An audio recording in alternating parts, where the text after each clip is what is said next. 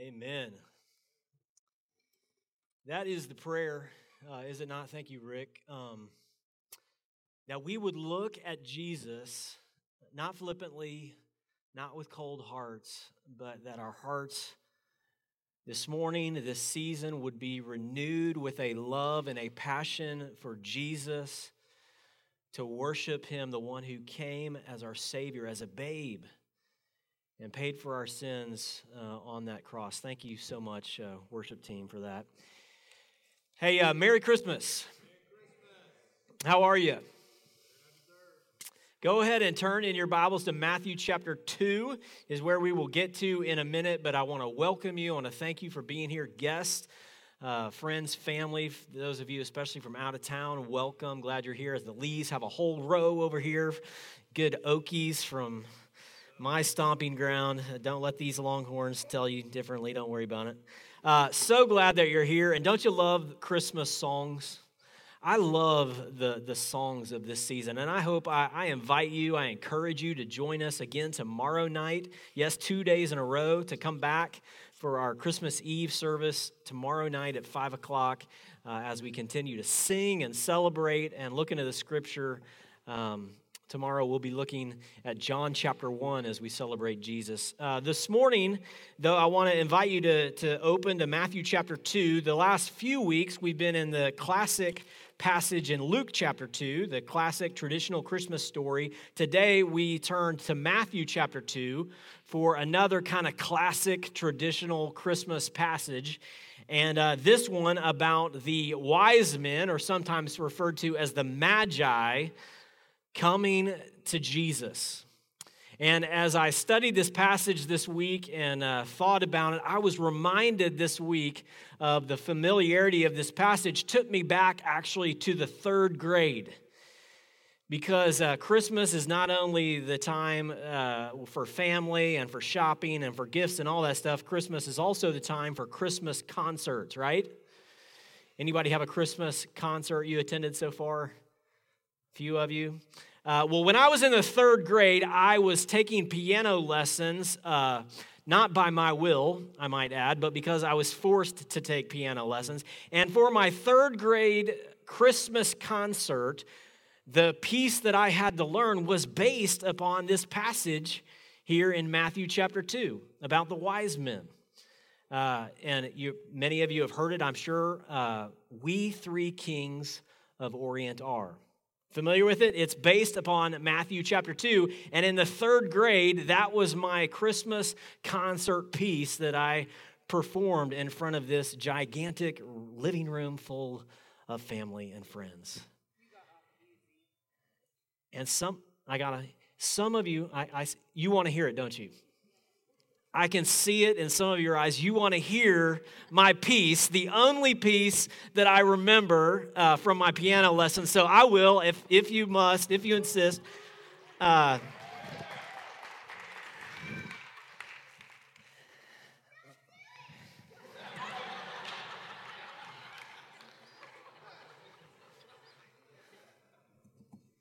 Okay, I got nothing up here.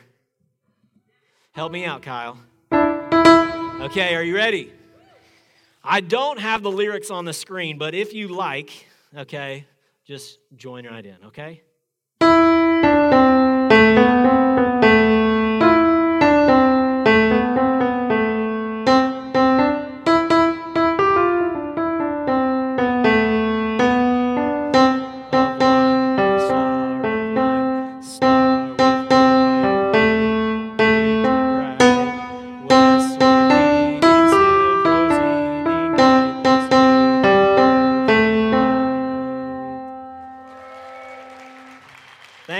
Thank you. I do actually have one more. Anyway, that's what I remember of 3 years of piano. So part of the lesson of this Christmas sermon, kids, is stick with it, okay? Don't give up, or when you're 40 plus years old, you'll embarrass yourself in front of everyone at church because the only song you know how to play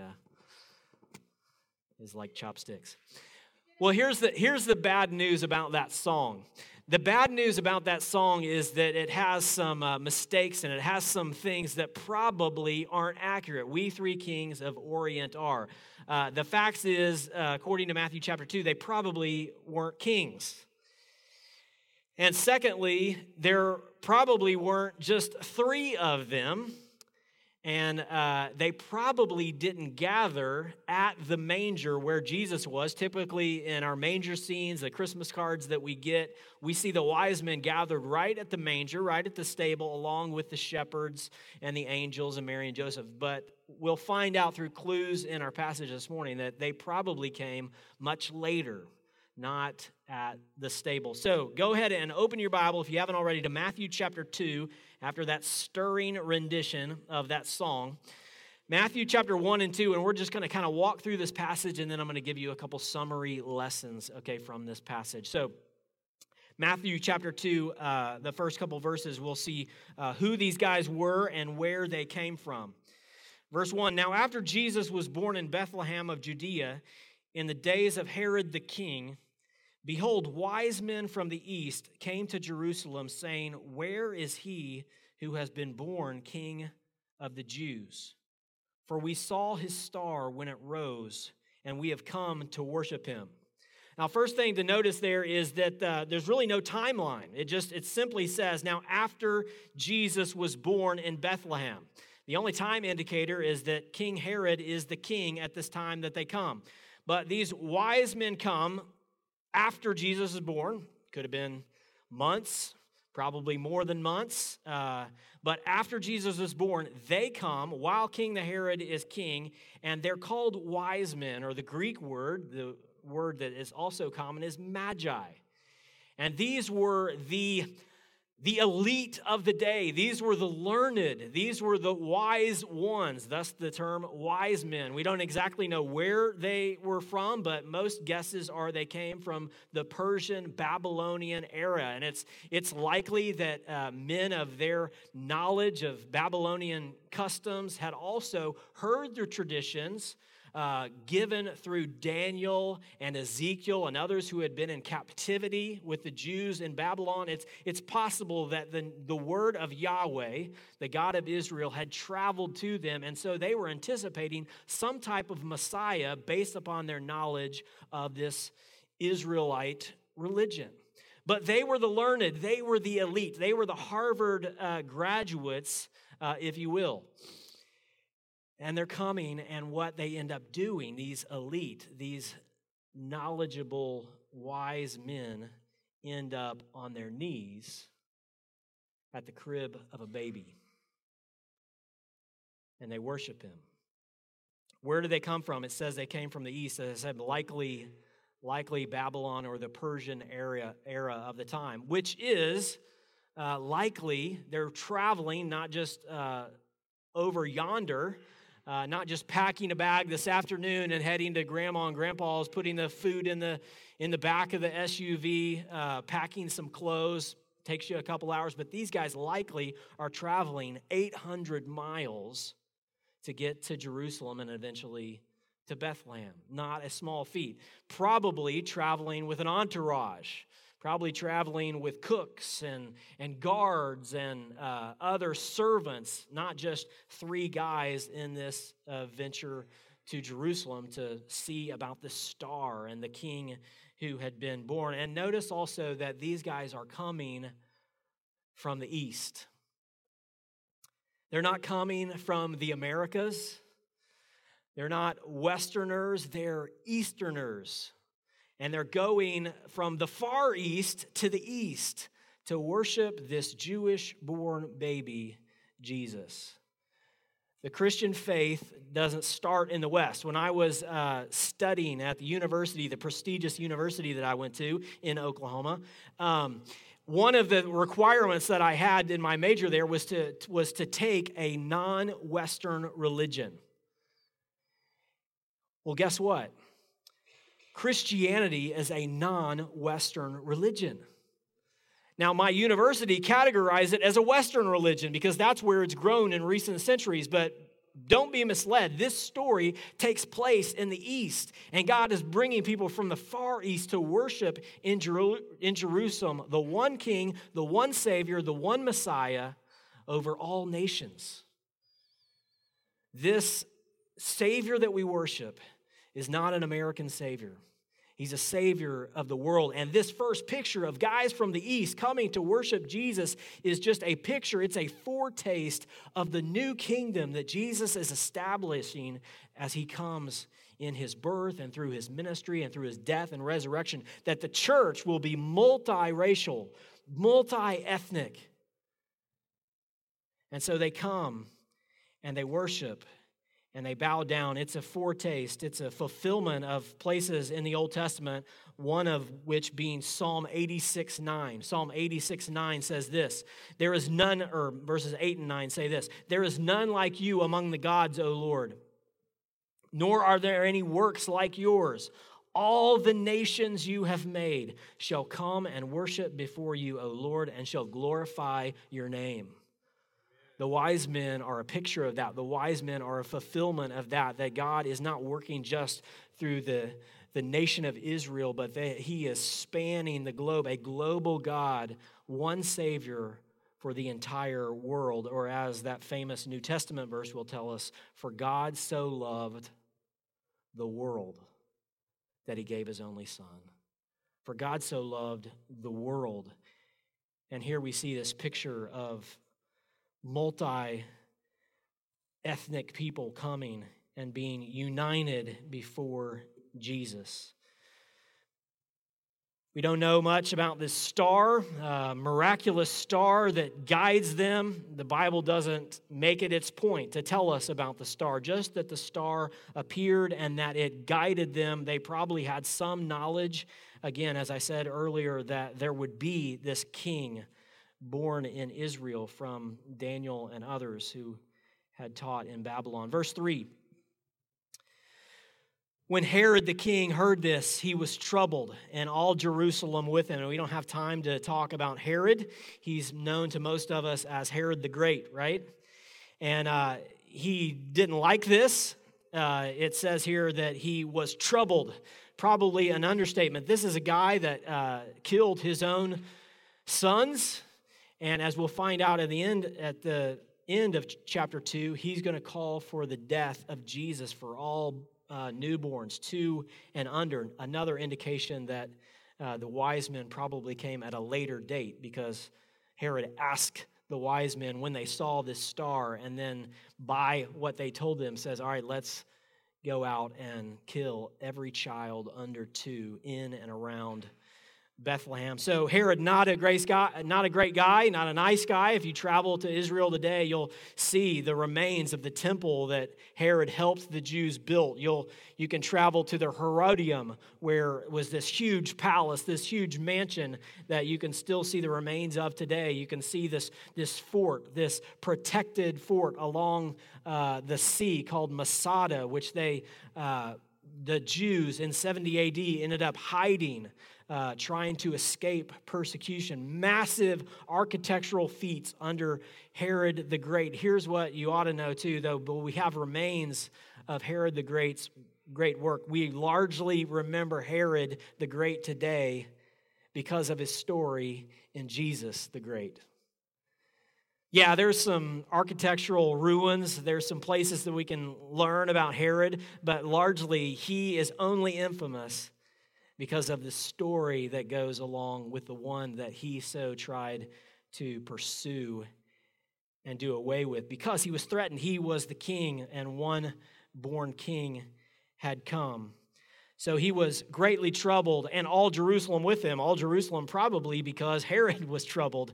They were troubled when Herod was troubled. And assembling all the chief priests and scribes of the people, he inquired of them where the Christ was to be born. Hey guys, chief priests, scribes, what about this? Where is the King of the Jews to be born? And as good scribes, they tell him the answer. Oh, that's easy.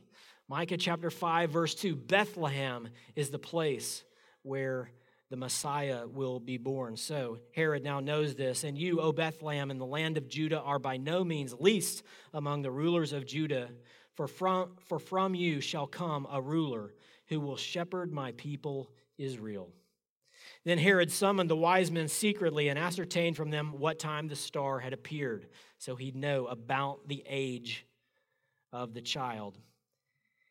And he sent them to Bethlehem, saying, Go, search diligently for the child, and when you have found him, bring word to me, that I too may come and worship him. Now, what's something that's interesting here is that as they come, they knew, if the king's going to be born, we probably ought to go to Jerusalem. That's where you would find the king in Israel. Guess what? It wasn't. It wasn't in the prominent place. It wasn't in the place of power. It was in a backwater little town of Bethlehem that had been prophesied years ago. And notice also that as Herod finds this out and as he questions the chief priests and the scribes, we don't see any indication in this story that the religious guys, the guys that should know, they did know the place of his birth, but the guys that should care make any effort to walk with the wise men 5 miles toward Bethlehem to check it out themselves. They are not interested, apparently. But the wise men are traveling 800 miles to investigate this, 800 miles to worship, as they say, and the scribes, the ones who should know best, don't seem to lift a finger or even travel 5 miles to go and check out the claim. Perhaps they were comfortable in their religiosity. Perhaps they were comfortable in their scriptural knowledge alone, but they didn't take the time. They didn't put forth the effort to go and seek for Jesus. They become cold. And that's why I think Rick's prayer this morning stood out to me, because I can grow cold to Jesus. I can have some knowledge of the scriptures and yet still be cold to Jesus. We live in an area, in a time where wonder kind of escapes us. I mean, what is it that is really going to surprise you and me? What's going to capture our wonder? I mean, we've got all sorts of information on screens right at our fingertips. We've got all the restaurants after church that we could enjoy. Hey, that was decent food. It's okay. You know, the Okies up in Oklahoma City are excited because they might get an IKEA. And I'm like, we've got Nebraska Furniture Mart. IKEA is so last decade. Like, I'm going to get excited about IKEA. We've got screens. We've got a $5 billion mile here. We've got the clothes we need. We've got the entertainment we want. We're bored surfing through all the things we have. Wonder is hard for me to find. And wonder for us may be hard to find this Christmas because we're familiar. Oh yeah, Jesus was born as a baby. No, my cold heart, no. Come and look at Jesus. Go the 5 miles. Check it out. Sit at his feet. Fall on your knees and worship. As the wise men go that way, the chief priests and the scribes stay behind. And picking it up in verses 9 through 12. After listening to the king, they went on their way, and behold, the star that they had seen when it rose went before them until it came to rest over the place where the child was. And here we see how the wise men responded. They saw the star. They had this miraculous supernatural sign, but it wasn't enough because they still had to go and ask in Jerusalem, hey, where exactly is this going to be? And they're directed to Bethlehem. So they don't just need a star. They needed the word of God, the divine word, the word from the prophets to find the Christ. And so they go based upon the word of God. They're responsive. They go and they look. And then verse 10, when they saw the star, they rejoiced exceedingly with great joy. Not only were they responsive, but they were joyful. They rejoiced exceedingly with great joy. The author, Matthew, is telling us here that they rejoiced with joy. Last week, Dave talked about in the Greek, it's mega joy. Exceeding joy. They were responsive. They were joyful. And verse 11, and going into the house, they saw the child with Mary, his mother. Here, another indication that they're not at the stable. Where did they go? Not to the manger, but to a house.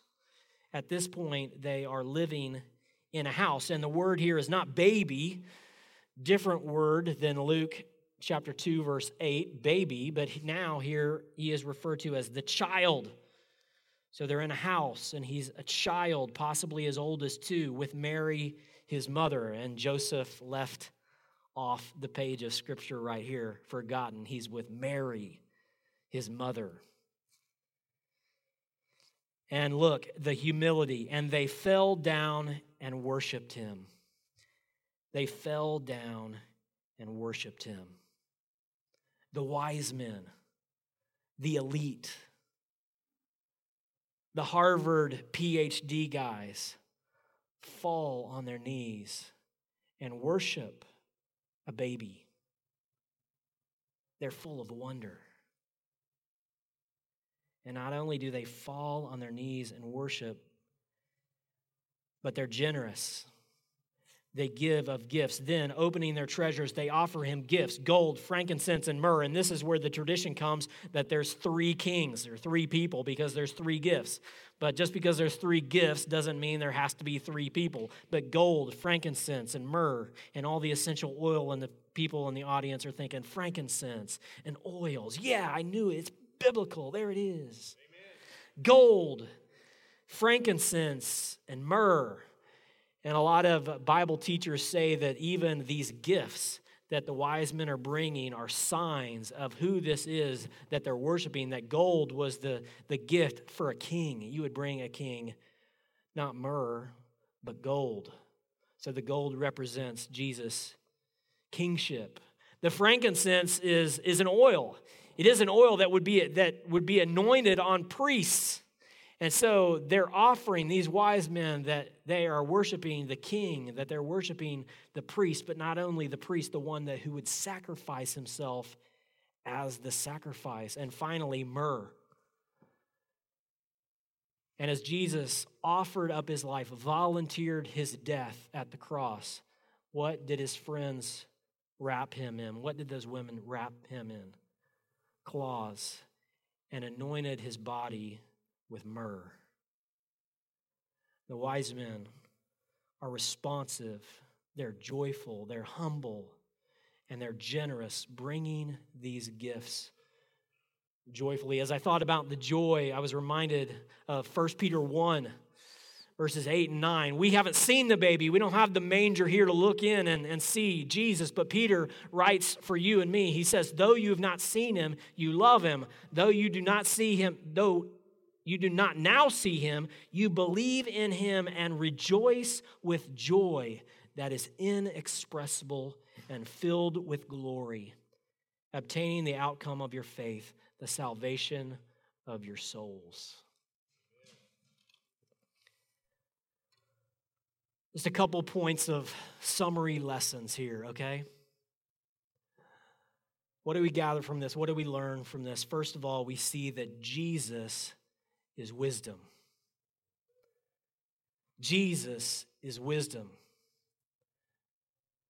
The learned are coming to him. They've got some wisdom. They're known as being wise men, but ultimately they are coming to the wise one. As Colossians 2, verse 3 says, in Christ are all the treasures of wisdom and knowledge. See, all of our wisdom is temporal and outdated. Jesus is eternal wisdom. The wisdom that you and I have, the wisdom that the wise men had was temporal and it was outdated. It was incomplete. They knew some things. They saw a star. They thought they should head to the Holy Land, Jerusalem, but they were wrong. They needed Scripture. They needed Jesus. They needed the ultimate wisdom, all worldly wisdom, is partial and outdated. Think about it. Just even in the field that you may work in, okay? We have all sorts of different professionals out here. In the field that you work in, think about technology. What worked, what you were doing in your industry 20 years ago is probably not what you're doing in your industry today, is it? Oh, that's outmoded. The financial industry. In medicine, the way we practiced medicine 20 years ago, not the way we do it today. Most of the things, if you think about your industry, construction, education even, how you teach things, the wisdom, the knowledge has changed. The wisdom of God never changes. It's full in Jesus. It's complete in Jesus. You ever those of you with young ones started trying to tutor your kids in math, and they say, no, that's not the way the teacher teaches it. They teach us to do it this way. Well, they did it like this when I was in school, and it was good enough for us. It makes a lot more sense. They don't teach the same way. The wisdom is outdated. The food that we eat. 20 years ago, we were told, here, get rid of the sugar, have the artificial flavoring. And what happens 20 years later? Hey, the saccharin is going to kill you. Go back to the sugar. Wisdom changes. It changes with time. It changes with context. It's partial, outdated. Kids, hear me closely. It's partial, it's outdated, just like your clothes. Kids, you've seen those pictures of your parents in high school and you're like, what are you wearing? What have you done with your hair? Hey, that was the wisdom of the time. That's what was in. That's what everybody thought was cool. And guess what, kids? You think right now that your style is going to be cool in 20 years. Guess what? You're going to laugh at yourself in 20 years. You're going to think, what was I thinking? Why were my jeans that skinny? Who would ever do that? You know, Dad, why did you take that belt and wrap it around and have it, be tied in a knot? What would you possibly be thinking? Why would you roll your jeans up at the bottom? Every piece of information and knowledge we have is partial, it's incomplete, and in Jesus, the fullness of wisdom comes. And so Paul will say this, 1 Corinthians chapter 1, for the word of the cross is folly, foolishness to those who are perishing, but to those who are being saved, it is the power of God. For it is written, I will destroy the wisdom of the wise, and the discernment of the discerning I will thwart. Verse 20, where is the one who is wise? Where is the scribe? Where is the debater of this age? Has not God made foolish the wisdom of the world? Things that you think were right now will be found out to be wrong. The wise men were the wisest, and yet their wisdom was incomplete and it would be outdated. If you're looking for wisdom, if you're looking for something to satisfy your soul, you don't need to go to astrology. You don't need to go to Scientology. You don't need to go to self-help books. You don't need to go to the latest craze. What you need to go to is not the temporal, but the eternal. C.S. Lewis said, everything that is not eternal is eternally out of date. And may we fall at the feet of Jesus like the wise men. No, we don't have it in ourselves. The wisest of us, the dumbest of us.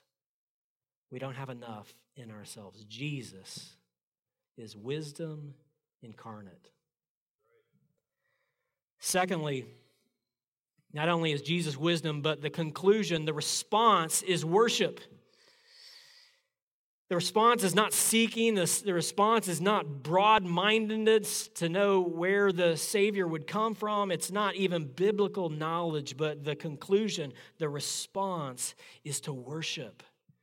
It's to say, Jesus, I am so cold. I am so weary of all the other things that seem to entice me, of all the things that want my wonder and capture my attention. But Holy Spirit, recapture my wonder. of Jesus and make me fall down and worship. Oh, come, let us adore him. Christ the Lord, born in a manger, died on a cross, risen 3 days, and reigning at the right hand of the Father. So where's your heart this morning? Where's your heart this holiday season? You feel overlooked by God? You feel unused by God? You feel unqualified for God? Well, let me challenge you to do this. Go to Bethlehem. Go to Bethlehem with Mary and Joseph, the overlooked of the time, the unlearned of the time. A woman, a young woman, a poor woman whom God chooses to be the mother of Jesus. Go to Nazareth, find Joseph, a carpenter, a simple guy. Jesus comes, not for the elite, but for the average, for the losers, for the outcast, for the hopeless, for the small. The story of Jesus is that Jesus has come to us. He's come to shepherds. He's come to Mary. He's come to Joseph. And he comes to us. Maybe on the flip side, you're here this morning and you think you're sufficient without Jesus. And I would just encourage you to go to Bethlehem with the wise men and see that ultimately all human wisdom falls at the feet of Jesus. We don't have it. We don't have the wisdom we need. We don't have the hope that we need. We don't have the knowledge of life to give us hope. But we find it in Jesus.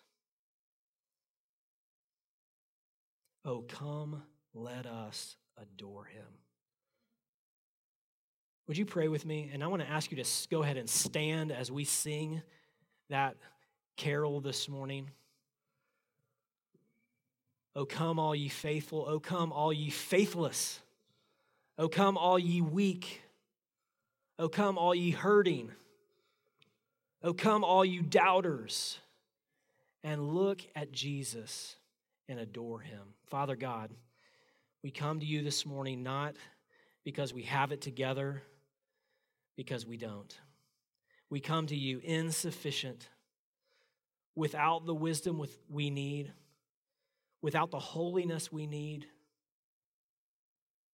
without hope, without forgiveness and the Savior that you've given us. Holy Spirit, would you move in our hearts this morning? Would you move in our hearts this week to recapture our wonder and to fall on our knees and worship the wise one? Fall on our knees and worship the Savior. It's in his beautiful name we pray. Amen.